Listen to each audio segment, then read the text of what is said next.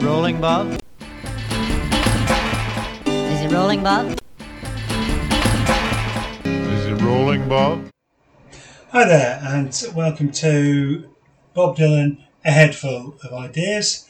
This is Season 3, Episode 2. This is Chris Gregory speaking, and we're going to talk today about a rather untypical Bob Dylan song, Forever Young, from 1973, released in 1974 on the album Planet Waves.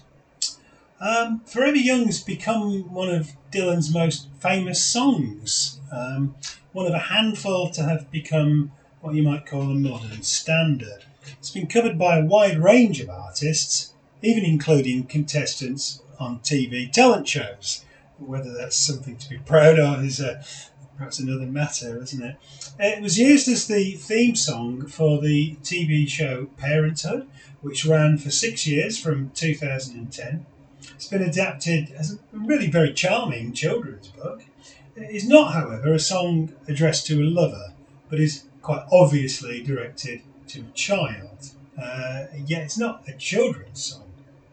It mines universal sentiments so successfully that it is equally appropriate as a message to older people, encouraging them to remain youthful. And I guess the song that's closest to it is a song called Young at Heart, written by Caroline Lee and Johnny Richards for Frank Sinatra. This came out in 1953, later covered by Dylan on Triplicate in 2017, his third album of standards.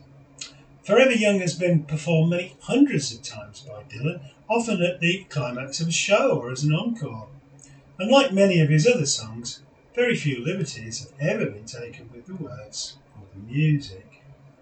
Composed in 1973 as a lullaby for his son Jesse, who's I think he's a film director now, isn't it? Forever Young is also the only song that Dylan has recorded two versions of on the same album, and there are reasons for this. The slow version from Planet Waves appears on the vinyl release was the end of side 1, whereas a speeded up take that doesn't linger over the, you could say rather sentimental lyrics, kicks off side 2. An even rougher version, I'd say it's my favourite version, it was recorded acoustically as a demo in a CBS offices. It's very short.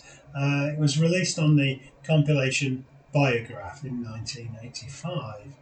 In some ways, this recording, you might call it primitive, can be seen as the most moving and effective version of the song. The starkness of its presentation contrasts very effectively with the conventional sentiments being expressed, creating an appealing sense of fragility in the narrator's performance. But in most cases, Dylan goes for the full band treatment. The original recording was made with the band, who provide their usual immaculate display of musicianship, with a subtle interplay between guitar, bass, drums, mandolin, piano and organ. Some of them playing more than one instrument at the same time, I think. The live recording made at Winterland in San Francisco in 1976 as part of the famous Last Waltz concert is particularly impressive in the richness of its arrangement.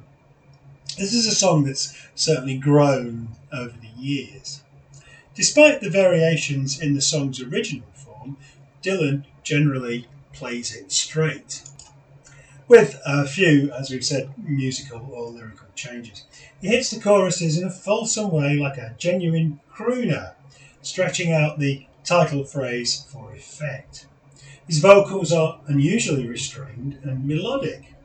This is a song which, despite Dylan's initial reservations about it being too sentimental, presages much of his engagement with the sentimental tradition in his 21st century work. Yet the existence of the soft and hard versions sets up a kind of discourse between the potential future directions Dylan's music might take. On his previous 4 albums, he deliberately adopted a more mellow tone. and he'd experimented with composing much simpler and more conventional songs, often expressing the joys of ordinary, everyday married life and having children and so on.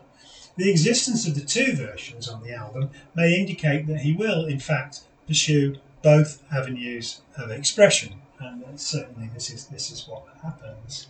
But we do have to remember that Blood on the Tracks was only a year away, and most of the songs on there are the absolute opposite of Forever Young. The song has a simple structure with a repeated refrain at the end of the three verses.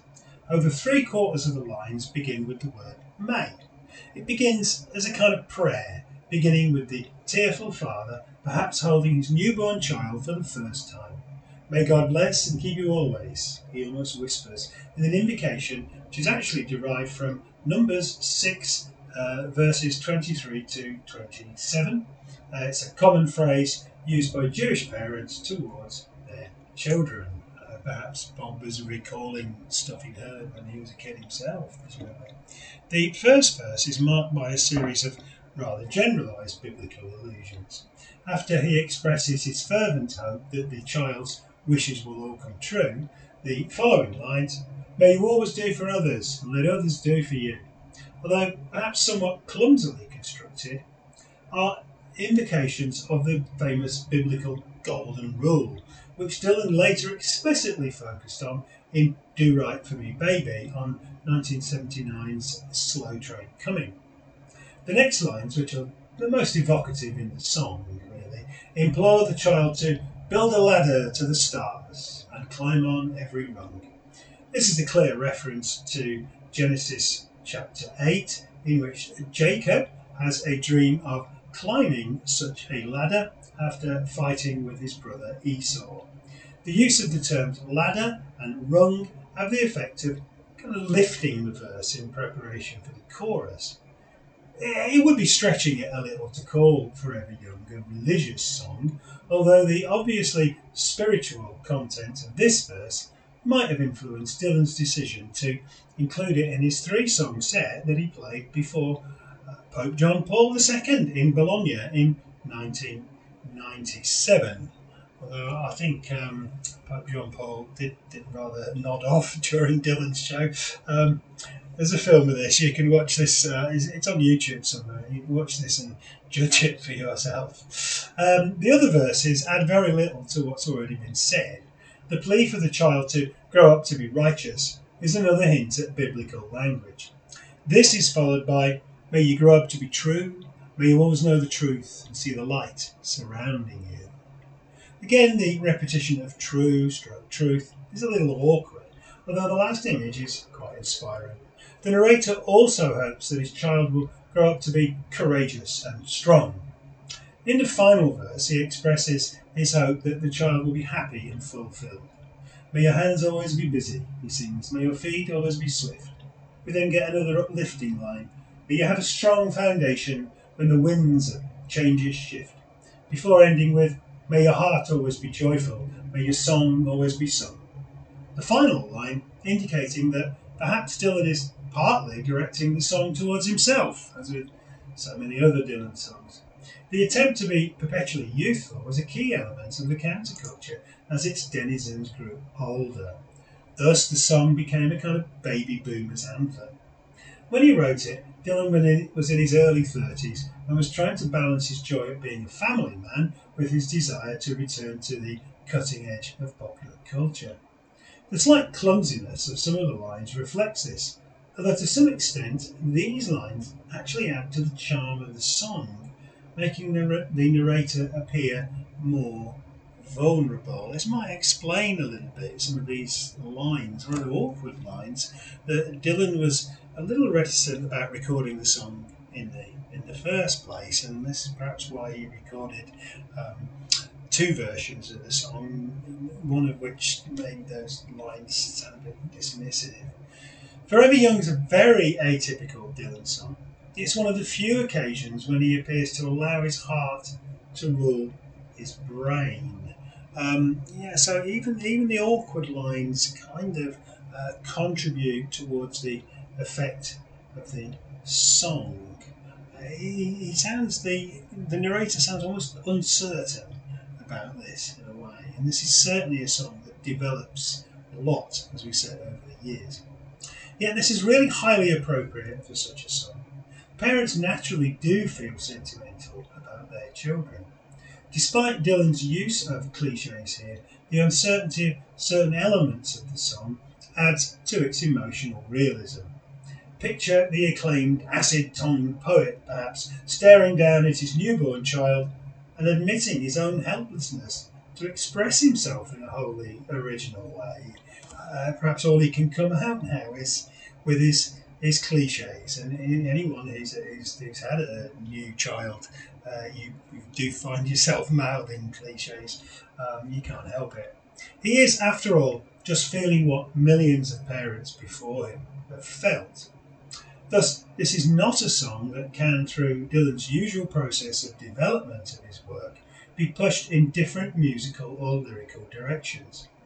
It's a pure expression of love, but it needs to be performed by singers who are open-hearted enough to admit their own susceptibility to perhaps the most basic human instinct of all, to love and protect a child.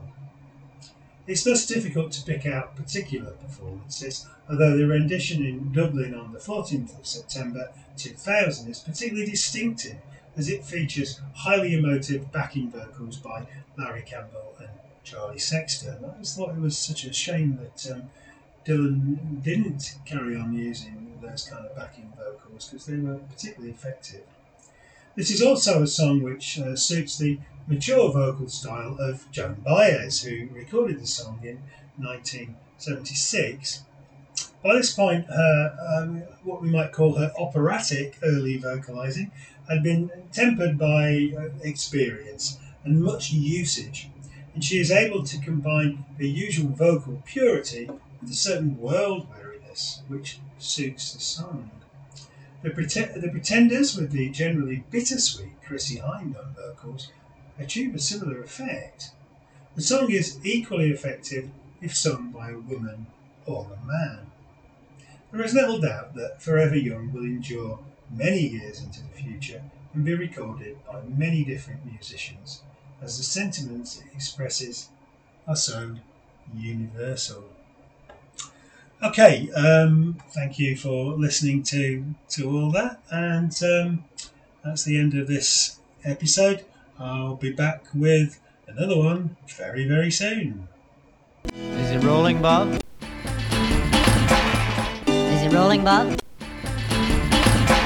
Is it rolling, Bob?